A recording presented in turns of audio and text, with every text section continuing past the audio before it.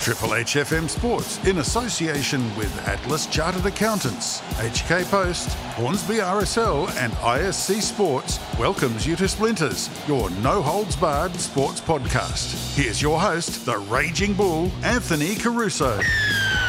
Good evening and welcome to Splinters, the Bench podcast on Triple H 100.1 FM, streaming on the web at www.triplehfm.com.au and available for download at podcast.com, Apple Store, YouTube Music, Spotify, iHeartRadio, TuneIn and all good podcast sites. Of course, we do it all for Atlas Chartered Accountants, The Post, the Hornsby RSL and ISC Sport. Anthony the Bull Caruso here, and can I be the first to say to all of our Splinters fans, welcome to 2022. With Omicron showing to have the same punch as a 6-week kitten, it means that we can get some major sporting action going to start the season, and what better way than to launch into the summer of tennis. Joining us tonight is our chief tennis correspondent, the spicy chorizo, Dom Rizzuto. Good evening and a happy 2022 to you. Yes, happy New Year, Caruso, and happy New Year to everyone out there. What a way to start the year than to talk something other than cricket, some tennis. Finally, he's back on Australian shores after a 12-month hiatus from last year, and we're ready to talk about it once again this upcoming season. And it's already started with some pretty awesome action for the Aussies in the ATP Cup. And it's already gotten me excited for the Australian Open, which is just around the corner. Absolutely. We've got plenty to get through. Not only will we talk a little bit about the ATP Cup, we'll talk about some of the politics that's been going on in the background with regards to players, whether they're going to be available or not, what's going to be happening with the Hopman Cup, because that's been a major point of conjecture over the last couple of years. We'll look at the other lead-in tournaments into the competition, which is the Adelaide Internationals, the Melbourne Somersets, the Sydney International, and then into the Australian Open itself. Well, ladies and gentlemen, we got plenty of tennis to get through. Has Australia got their best chance to break their long-running duck in the singles competition? We'll find out. The umpire is at the ready. The crowd is hushed. The first serve is about to be delivered. For the first time in 2022, this is Splinters.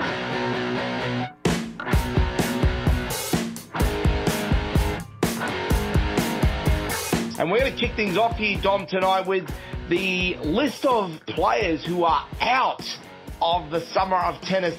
And this year is probably one of the biggest in terms of players not available. Yeah, there's obviously a few key names that won't be coming to town this season, unfortunately. Just I mentioned some of the players on the men's side to start with. You're missing the likes of Stan Wawrinka, Milos Raonic, Guido Pella. Disappointing losses, particularly Raonic as well. He's a very good competitor. Wawrinka, not the same player all those years ago. But the women's side, we have Andreescu, Jennifer Brady, Caroline Mushkova, Nadia Podroska, just to name the kind of competitive seeds. But gee, unfortunately, just rattling them straight off the top of my tongue. We're going to miss the likes of Karolina Pliskova, Serena Williams, and on the men's side, Dominic Thiem, and then very unfortunately, once again, we're missing Roger Federer. And that's not all in terms of players that we're missing, because there's going to be further conjecture at the moment with regards to Rafael Nadal and Novak Djokovic.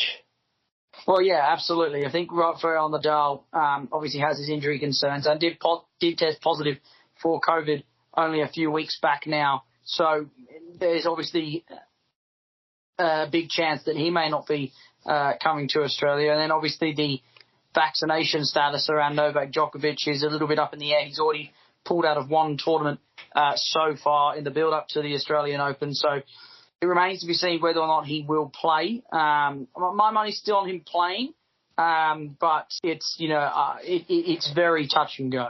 And then on the women's side, there's been a lot of discussion around Naomi Osaka. Of course, she had her issues last year around mental health, and a few tournament organisers are wondering if she's going to pull what she did at the US Open and pull out of the competition at the very last minute. No, I think she'll play.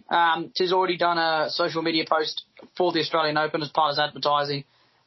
She'll be whipping and raring to go, bounce back into a good year after a pretty controversial year last year for her, and I expect her to be one of the favourites to take out the trophy once again here in Australia. Well, with that, we're going to now go on to the I guess one of the more difficult situations that we've got at the moment. It is the Hopman Cup, and for the second year in a row, the Hopman Cup will not be going ahead. Originally, the issue was the clash with the ATP Cup, but now we've got Western Australia pulling the same stunts with tennis that they had done with cricket.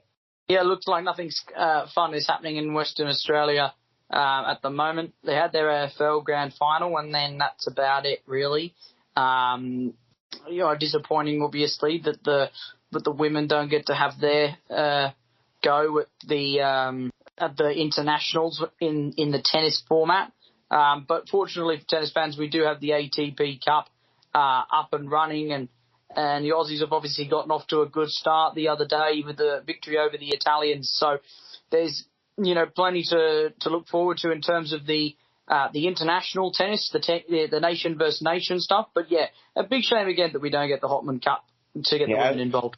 Well, absolutely. I mean, some of the stories that we've heard about it, there was one stipulation. Apparently, Mark McGowan was going to require that all ball boys and ball girls were going to enter the bubble, the COVID bubble, with all of the players, and that any tennis balls hit into the crowd were going to be replaced immediately. Like, this is the kind of stuff that just leaves you there scratching your head going, are these people actually serious about wanting to hold major sporting events? But then we've got further news that the rumour is that the Hopman Cup is going to be moved to Nice in France next year. Well, look, I guess from an Australian point of view, the calendar can only be so large, can't it? And when you've got the ATP Cup, is there, room now for the Hopman Cup to be held? Yeah, well, that is a massive question mark that in that aspect, and it's something it's going to have to be sort of looked into going into the near future in that regards. Let's move on to the ATP Cup. Now, this is a competition that's only been going for a couple of years, but it's already proving to be incredibly popular, especially given that it has filled a bit of a void that was left from the, from my personal opinion, a ramshackle attempt at trying to modernise the Davis Cup. Yeah, I mean, that's another argument altogether, what's happening in that realm of the sport. But, I like this kind of miniature tournament to start things up. It gets a little bit spicy. There's a lot of action on show. Tennis players, whilst always representing their country when they play, don't really represent them country like they do when they play in the ATP Cup or whatever form of Davis Cup they throw it at the end of the year now. This is, they put on the colours, and you can see that a lot of the players, especially some of the Aussie players, really get behind this kind of team attitude that they have when this tournament comes around. Yeah, absolutely. Now, this is obviously the first tournament that Novak Djokovic pulled out of, and really it's thrown the cat amongst the pigeons in terms of the Serbian lineup, who were expected to come in as the almost the short price favourite. But all of a sudden now, with no Djokovic, this competition's wide open. Yeah, look, Serbia's team is, without Novak Djokovic, not particularly strong. I don't see it potentially challenging some of the teams that are in here moving forward. So they would, they get the thanks for coming award, really, when you look at these teams, probably outside Georgia, as the two sides that are probably going to struggle to make waves in this competition this year. Absolutely agree here. There's a couple of teams that I've looked at the moment I would have thought would have been dark horses and a decent shout for it. I would have originally said Italy until Australia absolutely showed them up earlier on. Agreed.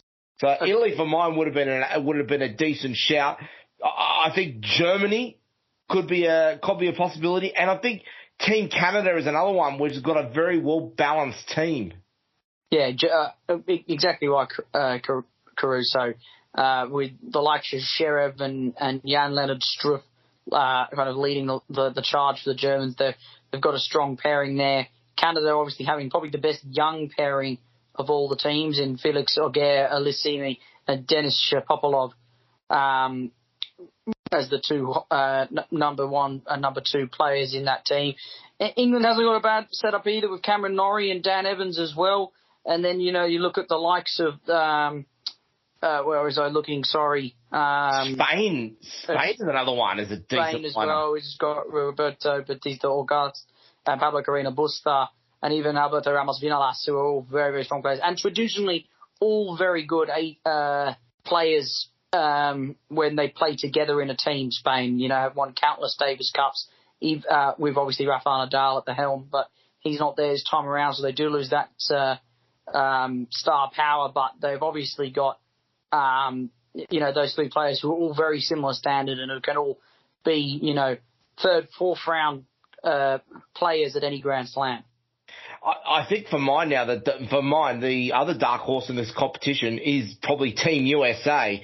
Taylor Fritz, John Isner and Brandon Nakashima, no slouches in their own rights. No, and they'll be good at the doubles, the Americans. A lot of them, go across through the doubles once they're done in the singles. So I imagine that they'll be a little bit, they'll be tough to beat, especially with John Isner and his serving in the doubles will be a big upset, But also the Aussies have got a pretty decent lineup too, very strong in the doubles, and then they've got Alex de Minaur to wrap up the singles matches, and also has experience in doubles. So it's a very competitive tournament this year. It's very evenly matched. I don't think that there is a team that strikes me as one that's an out-and-out favourite. Funnily enough, if you looked at it on paper, it probably was Italy with the likes of Matteo Berrettini, Jannik Sinner and Lorenzo Sonego, but obviously they lost their first match, which was not a good start against the Australians, and will have some work to do, but potentially they may still turn it around. Well, going through the groups that we've got at the moment. So Group A being Spain, Serbia, Chile, and Norway. You'd be putting your bets down on Spain pretty much there, wouldn't you? Yeah, absolutely. There's no argument about that. Yeah. Group B, if it was before the start of the tournament, you would have said Italy over maybe France or Russia. You would think that Italy would beat Russia, but Russia, they're not carrying Rublev, which is a bit of a shame. So you'd see them go past them. And France, yes, they do have Hugo Herbert, who's a really good player, and I expect him to be a really strong talent in the next year or two. I think this year could be his breakout year for him. But you'd think with Italy, with the likes of Berrettini, a Wimbledon finalists in 2021, should be able to go through their group. But obviously with their loss to Australia, it's not a great start. No, absolutely. And Australia, with matches to be played, Australia provisionally in first place, but still a lot of tennis to go through, but they haven't put themselves in a bad position. Group C, USA, Great Britain, Germany, and Canada. For mine, the group of death. Yep, easy there for me. But I see the Germans going through as the number ones, but they did obviously lose their first up game, so they've got some work to do with Great Britain and the USA. Again, showing their experience outside of the singles matches and producing some results in the doubles. And then we go to Group D, Poland, Argentina, Greece, and Georgia. This is very much a bludger of a group, isn't it? Yeah, Poland will go through. They're undefeated at the moment. They picked up their win today. It says go 2-0 over Georgia and victories over Greece. Argentina should beat Greece today. You'd think, despite the fact that they've got Stefanos Tsitsipas there, Argentina should go through and probably see, and compete with Poland in the last match to see who goes through. Well, that'll be fascinating to see. And as we mentioned before, Australia's win, especially with Alex de Minaur beating Matteo Berrettini, a massive upset in that regard. That's going to throw the cat amongst the pigeons to see what happens as we progress through. We then come along to the Adelaide Internationals, and this is an interesting one here, Dom, this year, because of course there is no Brisbane International. So they're running two Adelaide Internationals, both scheduled before the Australian Open. The first one happening right now, we've got the top 8 seeds in front of us in both competitions. We start off with the men's, and it's a fairly lackluster men's lineup, obviously with most of the players tied up with the ATP Cup. Yeah, look, it's not a great lineup on the men's side, unfortunately. But whilst it may not be lacking in, let's say, high-seeded players on the ATP rankings, what it does have is a lot of entertainment. You know, the likes of Gael Monfils, Karen Khachanov is going to be a potential Grand Slam winner in the near future. Marin Cilic, a former Grand Slam winner. Frances Tiafoe, who is an excellent player and hasn't really kicked on to be as good as what some people hope, but has got some real talent as an excitement machine to watch. So those top 4 seeds will provide some excitement on the men's side. There's no doubt about that for this first international tournament in Adelaide. But I tell you what, on the women's side, we've got an absolute... Oh, absolutely. Don't we ever. Ash Barty will be playing as the number 1 seed. In fact, I think we've got 6 of the top 10 playing in the Adelaide International 1 women's side. This is going to be very spicy.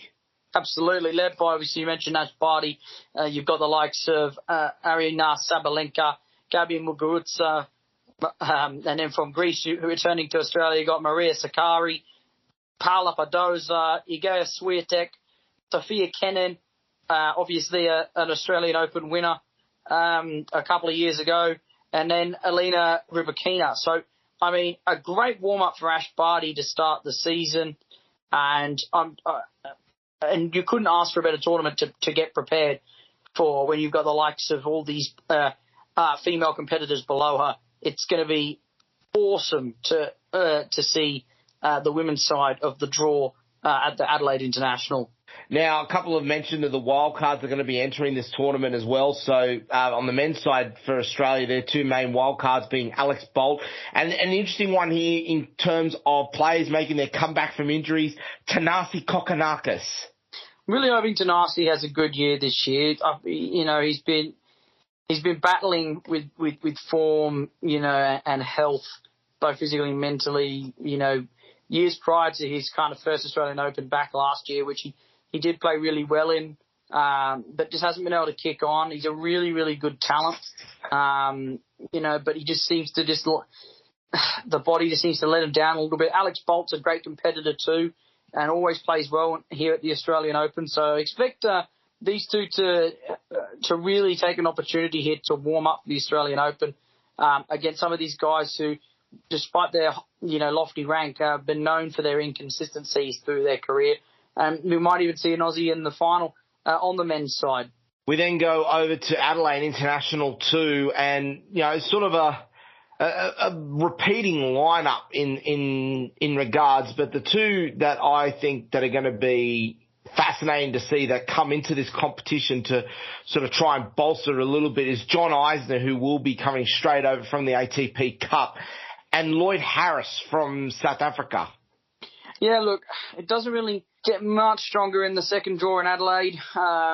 You know, you'll see a couple of players sticking around to play it in the second time around. It's not as exciting in the women's draw this time around, but you've still got some pretty big names in there. You've got, obviously, Elina Svitolina, Coco Gauff, who will obviously lead the line and will probably fancy themselves going all the way. But obviously, I think that all eyes, if anyone wants to watch some tennis before the Open starts, is this women's draw in the first international tournament in Adelaide. Yeah, it's almost a genuine dress rehearsal about what we're going to be coming up with in particular. The next 2 warm-up tournaments, and then we're going to talk about the next 2 warm-up tournaments before we go to our break, and then we'll get into the Australian Open proper. The Melbourne Somerset. Now, some would say this is replacing the Brisbane International, but of course this year, the other piece that people don't realise anymore is that we don't have the Kooyong Classic anymore.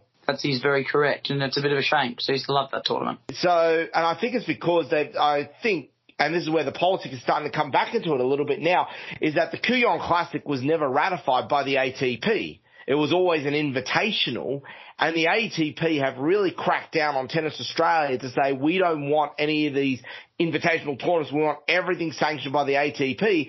And the ATP have not sanctioned the Kooyong Classic.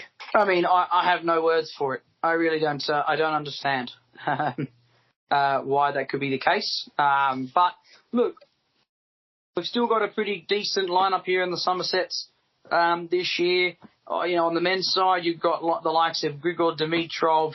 As you mentioned, Lloyd Harris is playing in this one. He's playing in this one as well. David Goffin, a real competitor as well. Alongside everyone's favourite French tennis player, Benoit Paire, who obviously tends to have some sort of meltdown to entertain the fans. Whether that's good for him or bad for him is up for debate. But once again, Caruso, on the women's side, we've got a feast of excellent potential matchups that may come our way. You've got Anastasia Pavlyuchenkova there. Naomi Osaka returns to Australia with her first tournament down in Melbourne at the Somersets. She's there. Then you've got Jessica Pegula, Emma Raducanu, the US Open winner. Simona Halep returns, former Australian Open winner. Elise Mertens, another very strong competitor. Daria Kasatkina. There's some plenty of talent on this women's side of the Somersets, and I tell you what, there's some very exciting people to see in that particular draw.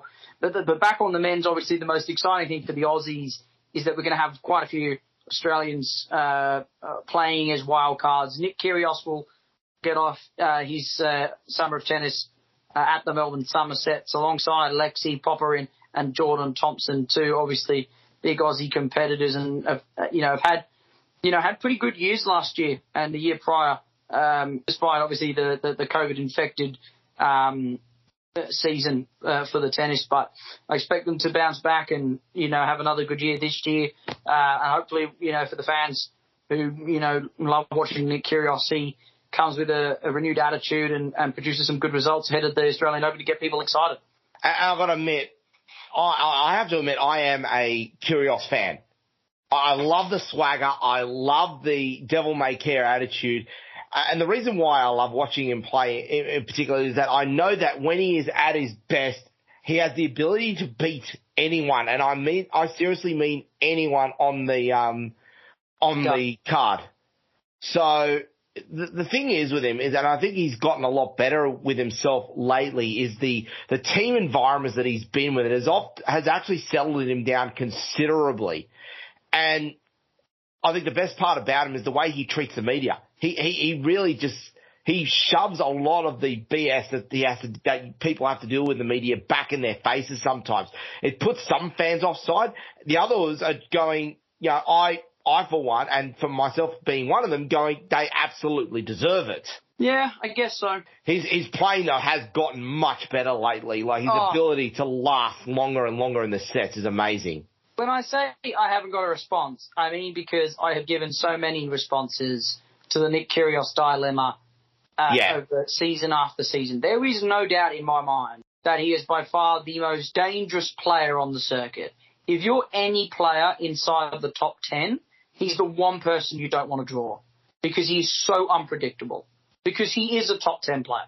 He is in the top 20 easily on raw talent alone. But unfortunately, whoever you want to blame in the career of Nick Kyrgios, whether it falls a little bit on himself and potentially the harsh realities and harshnesses of Australian media on our tennis players, it hasn't eventuated into the success that I think everyone wanted.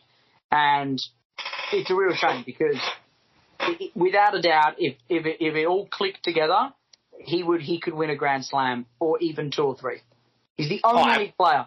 He's the only player who's got the confidence and the ability to account for a Novak Djokovic or a Rafael Nadal. He's the only one. He can get under their skins as well. Yeah. Like, because he plays a very unorthodox style, and he is very good at playing those mind games with them sometimes as well. And really puts them off. So powerful. Ground strokes are next level. His serving is arguably one of, if not the best on the circuit, on the tour.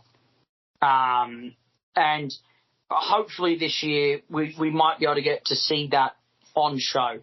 at its full potential, because that's what the Australian public wants to see. Oh, absolutely. They want to see Kyrgios in full flow. They want to see him playing with confidence and swagger. And that's the stuff that's going to get people through the turnstiles to watch the summer of tennis. Well, ladies and gentlemen, we're going to take a break. And when we come back, we're going to talk the Sydney International and then the Australian Open itself. You are listening to Splinters, the Bench podcast, for the first time in 2022 on Triple H 100.1 FM, streaming on the web at www.triplehfm.com.au and available for download at podcast.com, Apple Store, YouTube Music, Spotify, iHeart, TuneIn Radio, and all good podcast sites. We do it all for Atlas Chartered Accountants, The Post, the Hornsby RSL, and ISC Sports. We'll be right back. It's time for the crew to catch their breath. We'll be back after this short break. Do you think the government deserves more of your hard-earned money? If not, make sure you talk to Atlas Chartered Accountants. Atlas Chartered Accountants makes sure the money you earn stays in your pocket through legal tax planning strategies, from finding that last tax deduction to tax-effective business structures for asset protection purposes, so you can invest in what really matters, your family and business. Visit their website at ihatetax.com.au. Atlas Chartered Accountants. They are dedicated to you and dedicated station sponsors of Triple H 100.1 FM. Hornsby RSL Club, your perfect place to catch up with friends and family. With dining options ranging from modern Australian favourites in the courtyard, authentic Asian cuisine from Keku, or delicious wood-fired pizzas from Level 1, there is something for everyone to enjoy. Join us weekly for entertainment activities such as trivia, meat raffles, bingo, and free live music, or grab some tickets to see one of our first-class entertainment acts in the showroom. Thinking of holding an event? Let our friendly events team guide you through every step to create the perfect event for any occasion. Visit our website at hornsbyrsl.com.au for further details. Hornsby RSL Club, proud sponsors of Triple H. Want to look your sporting best on and off the field? Then make sure you get kitted out with ISC Sport Teamwear. ISC Sport are Australia's leading name in custom sports uniforms, with a wide range of sportswear tailored to your team's needs. 100% Australian owned and fully customisable, ISC Sport cover all 4 winter codes and cricket, basketball, netball and hockey, as well as training and outerwear, ensuring you look the part when representing your community. As Dom Rizzuto would say, look sharp and play pretty with ISC Sport. Visit their website iscsport.com for more information. ISC Sport, official clothing partners of Triple H 100.1 FM, streaming on the web at www.triplehfm.com.au. Bowling is back in Hornsby. The Attic offers a 10-pin bowling experience like no other, with Australia's first ever augmented reality scoring experience that will take your game to a whole new level. With a selection of traditional and custom-built arcade games, the Attic Entertainment Precinct is complete with a bar and lounge area to keep you entertained for hours. Specialising in kids' parties and celebrations, the Attic at Hornsby RSL Club is perfect for your next special event. Whether it be an afternoon out with the kids or a night out with friends, it will be an unforgettable occasion that will bowl you and your guests over. Visit our website, theattichornsby.com.au for more information. The Attic, proud sponsors of Triple H. Welcome back to Splinters, your no-holds-barred sports podcast.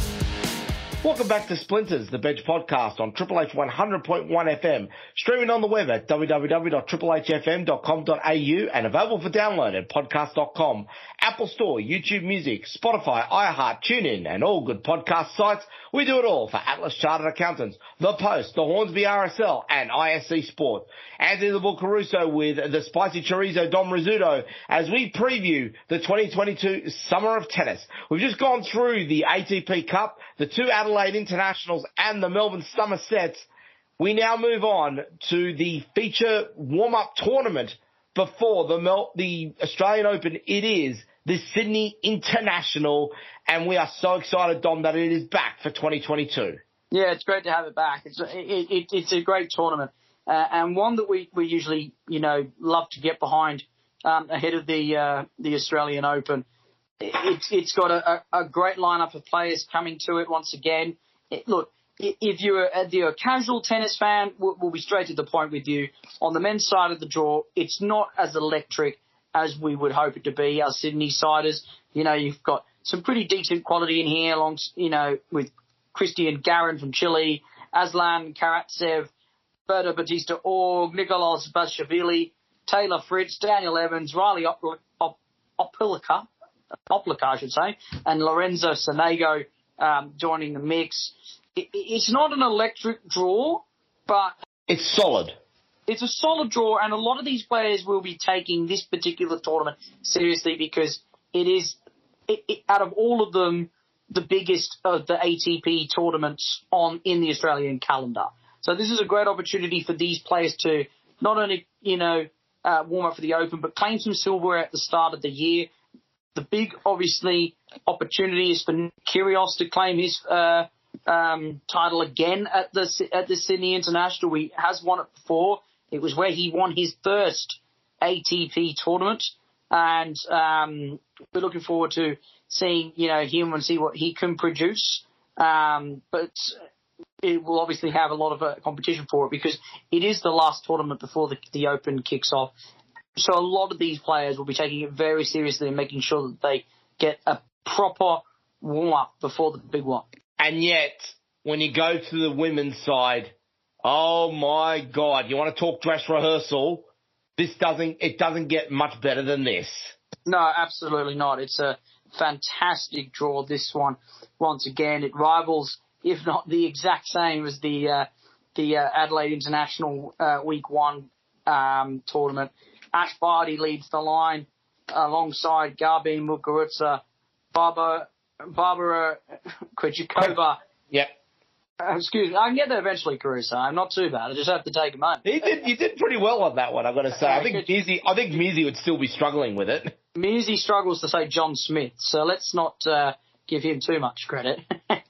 Maria Zakaria from Greece, Annette Konovic, Estonia, Paula Badoza from Spain, Iga Swiatek from Poland, and Ons Jabeur from Tunisia. A great lineup on the women's draw. A lot of the Aussies will obviously behind Ash as she prepares for the Open. And I think this is the one she's got the best opportunity to take out. Absolutely. It's probably the one that's going to be closest to home for her anyway. Being even though she doesn't get to play at the Brisbane International, unfortunately, it's the only downside with Ash that I've got with her is that she is a Queenslander. We won't hold it too much against her. No, we definitely don't hold any of that stuff when it comes to tennis against Queenslanders. Only in rugby league. Only in rugby league, but she has been an absolute shining light for them so far. It's a very solid lineup there, and I think the only one out of the top 10 currently in Australia that's not in that competition will be Anya Sabalenka. Is the only one that's not going to be competing because, of course, the other major name that won't be in that tournament from the women's side, I think, will be Bianca Andreescu, isn't it? Because she's, of course, out altogether. So it's a very strong lineup there. We have obviously the draw doesn't come out until a week before the tournament starts. But yeah, you can rest assured this is going to be absolutely hot, and we would definitely recommend if you have a day, get down to the Olympic site to watch the Sydney International, in particular the women's side, because this is going to be an absolute peach of a tournament there. Your tip for the Sydney Internationals? I think Ash Barty takes out the International on the women's side, and Nick Kyrgios, I must correct myself, hasn't won the Sydney Open before. Or Sydney International before. He won the Brisbane International back in 2018. I'm actually tipping him to take home the Sydney one too. We then come to the 2022 Australian Open, and we've got our top 32 seeds lined up. As we've mentioned, we've already mentioned before the players who will not be competing in this competition. At this point, the first thing we should say as well is that we are still assuming that Novak Djokovic will play. I think he will too. You think he will? I think he will too. I think he'll look at this as the biggest opportunity, maybe the easiest opportunity to claim the record of most Grand Slam titles by a male player, with the likes of Roger Federer not there and potentially Rafael Nadal. Daniil Medvedev did beat him in the US, but Novak is the most successful player at the Australian Open. and he loves this arena here down in Melbourne. I expect him to be here to claim another Australian Open title. Now, what we should mention is obviously with the players that are currently unavailable, it does mean that the two players that have entered into the top 32 seeds are Dusan Lajovic and Alex de Minaur has come into the top 32 seeds. So, a great opportunity for de Minaur to get into week 2 of the tournament. If he gets a good draw, he would be disappointed with anything outside of that, that's for sure. Potentially, if some of these players do fall out as well before then, there's an opportunity for him to come higher up the ladder. But, if he gets on the good side of the draw, the Demon will be expecting to get to week 2. Are there any players here in particular who you think their form as of late is probably best described as questionable? Questionable form inside this list that think are we talking an early Bath? Yes. Okay. So early Bath. Look, it's really tough to say. Grigor Dimitrov is always a candidate for an early Bath in his later years on the tour, but also a player that can produce moments of magic and can go deep. So whether or not we'll see him reach the semi-finals, I'm not too sure. I don't think his form has been too crash hot of late. And then further up the list, this draw and seeding is not what it was like 10 years ago, Paul. Long gone are the days where you had a top 10 that you knew that would hold their own and go deep into the tournament. Even though we had obviously the big 3, after the big 3 you had David Ferrer and Andy Murray. That takes you guys up to 5 players already that are going to be in the back end of the competition. There was the likes of Joe-Wilfried Tsonga, who was always going to be in a quarterfinals match. They don't really have that at the moment in this tournament. My fine example is Alexander Zverev, a great player, but so inconsistent at the Grand Slams and can be beaten very early in tournaments too often. I think he will be one that you want to look out for as potentially an early exit. He doesn't tend to particularly like playing in the heat. Casper Ruud, 2 years ago, lost out to Jordan Thompson in the opening game. This is before he was the 8th seed obviously at the Australian Open. A guy that I really like the look of moving into this tournament, though. We'll get to those guys in a minute, but early showers. You got to. If you want my tip on who's going to go first, the biggest one to go first, I think it might be Zverev. Who can go. Gael Monfils in particular is very hot and cold, as we know. Grigor Dimitrov, and then potentially even a guy like a Marin Cilic or a Taylor Fritz and a John Isner. Those kind of guys, I think you could see them potentially getting an early bar, especially if they get an unlucky draw and have to play up against a Kyrgios or something like that. Well, I think for mine, I would say you're absolutely right. Alexander Zverev is probably does not have a great record in Australia. He does not have a good record here, and it's something that's dogged him for years. I think you're right. I think it's because of the heat. He does not handle it well. On the flip side, I think Stefanos Tsitsipas is going to be one that's probably going to grow, especially with the as we know, that for some reason the Greeks and the Cypriots, whenever they come to Melbourne, always seem to have a great time out here. They do. The Greeks, the Serbs, and the Spaniards and the Swiss tend to have a good time here in Australia, and particularly the Greeks. And Stefanos Tsitsipas has produced some good results here in Australia so far. He'd like to go, obviously, one better and take the title home at some point. The young Greek star. He's got a big challenge ahead of him. I think outside Novak Djokovic and potentially Rafa Nadal, if he's fit, the only real challenger to their throne at the moment is Daniil Medvedev, unfortunately, for the other players. But there are some players in this tournament as well who can, upset some people as well, like Matteo Berrettini, Wimbledon finalist last year, as I mentioned. will want to go the same way again. I'm really liking the looks of Hubert Kukaks at the moment, sitting in at 9th seed. He's got the ability to upset some players with the way that he plays. But yeah, we're talking early bars. If you want my hottest tip, I think it might be Sherry.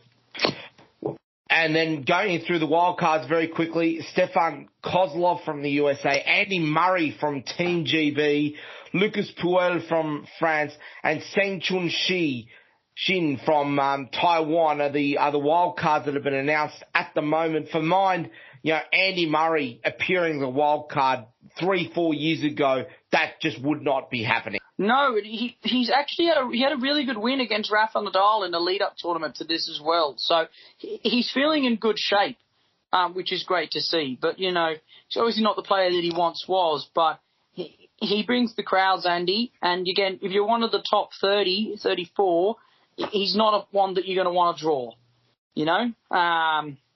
coming into this tournament, because he has a lot of fans behind him, and it can be an excitement machine on his day. So, and he's got a host of experience, being obviously a 2-time Grand Slam winner. So I imagine him to get plenty of support when he's here. And, I'm predicting maybe a third round for Andy Murray. Well, let's see what happens. Let's go to the women's side. And we talk about the men's sort of coming into this era where there's a bit more competition. The women's, this has been going on for years, that the competition has been red hot.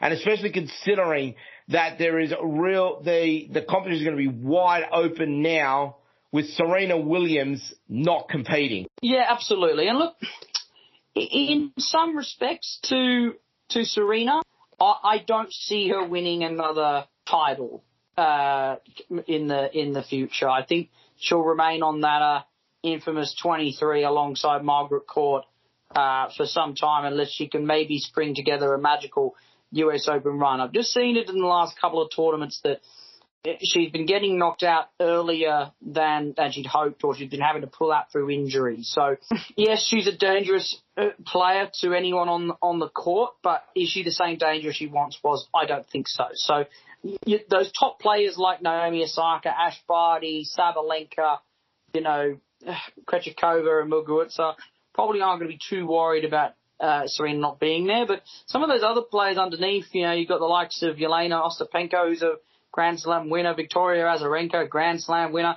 If you look at this list compared to the men's, there's almost a Grand Slam winner every second person that you come across. Ash Barty, Garbine Muguruza. Then you go further down and you get to Osaka. Then you go a little further down to Kerber. Then you get Kvitova. Then you get Raducanu, then Halep. Do I keep going on? There's plenty of people. Ostapenko. There's a good 6 or 7, 8 potentially Grand Slam winners inside this top 35 for the women's draw. And it'll be super and highly competitive once again. And literally it is anyone's pick to who might win this Australian Open again in 2022. And it has been for a number of years. The women's competition has been that hotly contested for years that for us, this is now just the run of the draw, that we're going to see something very tight and very tough. We should mention as well that there is a few young up and coming stars that are going to cause some major issues in this competition as well. And the other two names I want to bring up is Corey Gaff for the US. And I'm just trying to find her name because I think I saw her before. Yeah, Elena Rybakina from Kazakhstan. They're going to cause some major headaches throughout this competition as well. Yeah, absolutely. There's heaps of challenges. And if you think about the Australian Open winners of late on the women's side, it hasn't been according to plan for the draw over the last few years.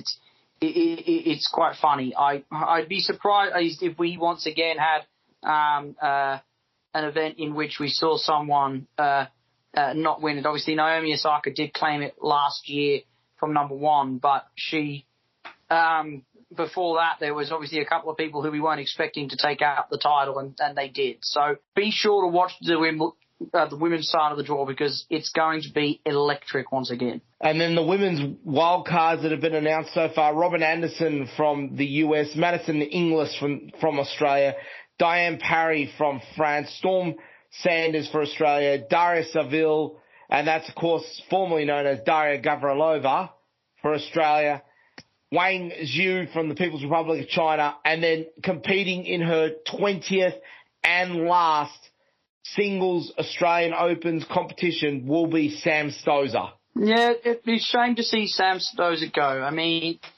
unfortunately, probably for herself and for fans of Sam, it's never probably eventuated to more success than we probably hoped for after a triumph in the US all those years ago now against Serena Williams. She obviously had a finals appearance at the Roland Garros as well. One of the great forehands on the women's tour, and really was an almighty competitor throughout her career, and it'll be a shame to see her go.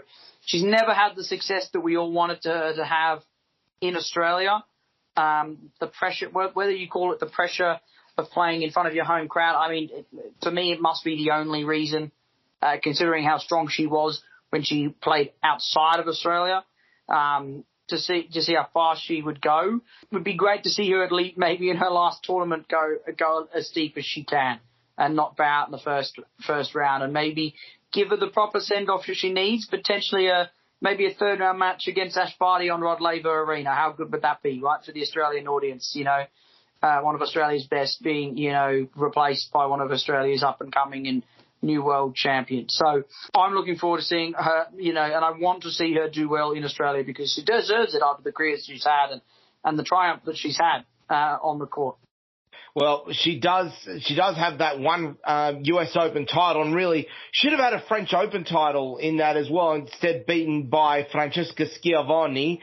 But the really unusual thing that people, and this is what I don't get with the way that the media sort of handles tennis, is they don't understand players' strengths and weaknesses in this competition as a whole.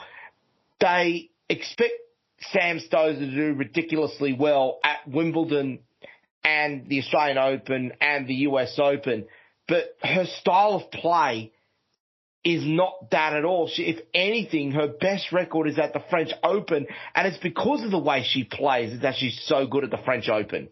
Yeah, the power hitters always win, and the good defenders have always been the French Open specialists. You look at Rafael Nadal, Novak Djokovic, more so in recent years, and the way that they dominate the clay court. Sam was the same. She's a good defender, and she hit the ball hard. Right, those are the winners. And with topspin as well. Very heavy topspin. Right. Exactly right. The players that always struggle are the ones who are more aggressive. You need to be a defensive player to win Roland Garros. You know, there's a reason why Roger Federer never beat Rafa on clay, because the ball got held up too much. And he didn't have the power to knock. Nadal could just wither him down with just rallying it and rallying it and rallying it. So this will be the last one for Sam Stosur in the women's singles. She will continue in the doubles, of course, and we have to remember as well that she did win the US Open women's doubles last year, so she still has some credibility in the doubles scene where she's always been very strong. So we look forward to that. The other one for mine that's going to be very interesting to see how she now goes, Daria Saville, Gavrilova. She had a couple of great runs in the Australian Open. She's back again after her marriage, and I'm curious to see how she's going to go, whether her heart's really in it these days. Yeah, I'm not too sure what to think of Daria. I imagine her having a pretty decent run, but I mean, in all due respect, I won't be tipping her for a week 2 appearance. Yeah, and that's probably fair enough in that regard. So we'll see. We'll see how it goes, and we'll see how it pans out. Of course, the fascinating thing, and I'm not even going to ask you for a pick for the women's title because, there are so many permutations to come out of that. It would just be ridiculous. Look, it's a real tough one. Look, I can't look past Naomi Osaka. She's won 2 of the 3 titles available in the last 3 years. She will be well rested over the new year and will want to get back on the court and prove a point. I think she's, without a doubt, the best player on the tour. Maybe not the most consistent. That'd probably be Ash Barty at the moment. But Naomi Osaka, her power and her speed, she's the new Serena Williams. She has the ability to go on and dominate women's tennis for a number of years, and at such a young age as well. If she can just keep that body fit, that mind right, she'll easily, I think, account for most players inside this top 35 seeds. Ash Barty, I'm hoping, will have a good year. She's threatened to be going into those, semi-final finals places over the last couple of years, but just falls short a couple of times again. Maybe that home crowd pressure getting to her a little bit. I'm hoping that Sabalenka goes on and does something a little bit from Belarus. She's a really, really good player, but just hasn't really been able to catch that break. So I'll be watching them big time. But the big two that I'll be looking out for again this year is obviously how Emma Raducanu and Leylah Fernandez go, the US Open duet who played out the youngest final of all time only a few months ago. I really want to see how they go. I think those two can once again once again change the dynamic of this women's top 32 seeds. Now, one of the fascinating pieces that's going to be occurring with the Australian Open is that due to the disruption from COVID is how they impact the rankings for players going forward. Normally, you get a recalculation of the rankings after the Australian Open, so they get a line-up for the return to the European scene. However, this year, the players will be allowed to pick their best performance for the last two Australian Opens to be used for their rankings going forward. And we've gone through and we've had a look at who we think is going to be under the gun for needing a big tournament if they don't want to drop back. And there are 5 men lined up who are under the gun now and under rankings pressure for either poor performances or not competing altogether. Yeah, it's something that they brought in a few years ago because they were concerned with certain players essentially just coming for a payday. I think one was most notable when Nicolas Almagro came down. I think pocketed something like $500K after he added in all the sponsorship stuff.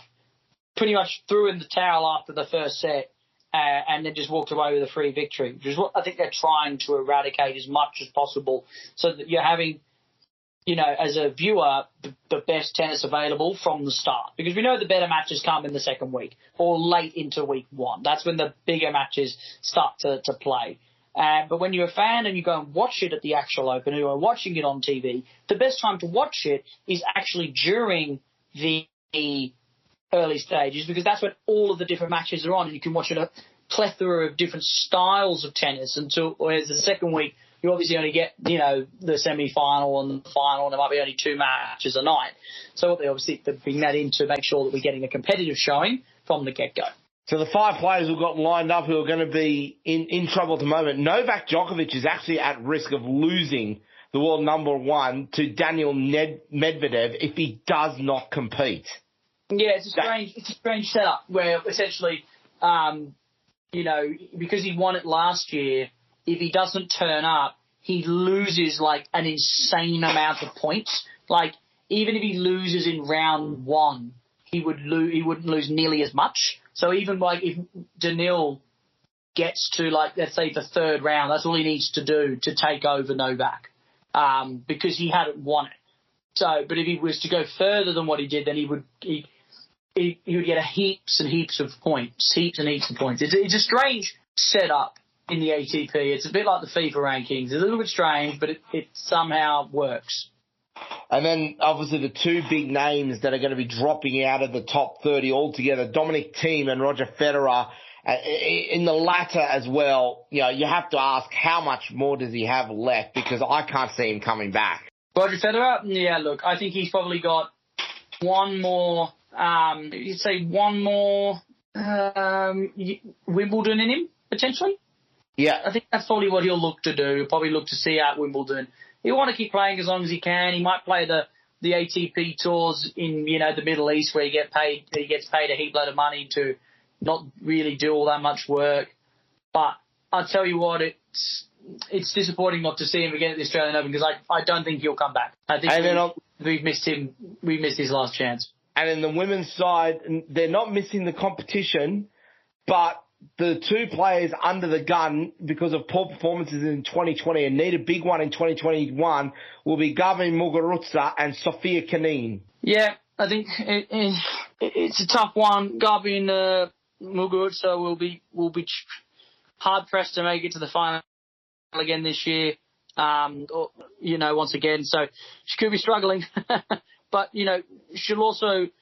It'll be easier to get those points because obviously she wasn't as successful in 2021. So, anything inside round 3 for her will be a victory in terms of ATP Tour ranking points. And then on the men, in terms of who's going to be making the big gains, we've named 2 big players. They're going to be making big gains. From the men's side, it's Alex de Minaur, who's already, just by turning up, will already be guaranteed to move into the top 30. And on the women's side, Naomi Osaka, with players not being available, is already guaranteed to jump to 6th in the rankings after the Australian Open. Yeah, sometimes it's beneficial just to take a year off injured, like the Demon did, and now he'll come back and be back inside the top 30, regardless of where he finishes. So, because of the protected ranking rule. Exactly right. So look, but I think he'll go quite far this year. Alex de Minaur. Well, ladies and gentlemen, we can't wait for the summer of tennis to really get into full swing, which will happen probably sometime next week, especially with the Melbourne Somerset and the Sydney International before the start of the Australian Open. With that is Game Set Match here on Splinters, and I want to thank my co-panelists here tonight, the Spicy Chorizo, Dom Rizzuto. Thank you so much for joining us, and we look forward to the summer of tennis ahead. Thank you, Bull. I'm looking forward to it too. Well, ladies and gentlemen, for the first time in 2022, this has been Splinters, the Bench podcast on Triple H 100.1 FM, streaming on the web at www.triplehfm.com.au and available for download at podcast.com, Apple Store, YouTube Music, Spotify, iHeart, TuneIn, and all good podcast sites. We do it all for Atlas Chartered Accountants, The Post, the Hornsby RSL, and ISC Sport. On behalf of Dom Rizzuto, I'm Anthony Caruso. Make sure you enjoy 2022. Stay safe, run harder, run home. Good night. Thank you for joining us for Splinters, your no-holds-barred sports podcast. You can also find us streaming on the web at www.triplehfm.com.au and available for download at podcasts.com and all good podcast and streaming sites.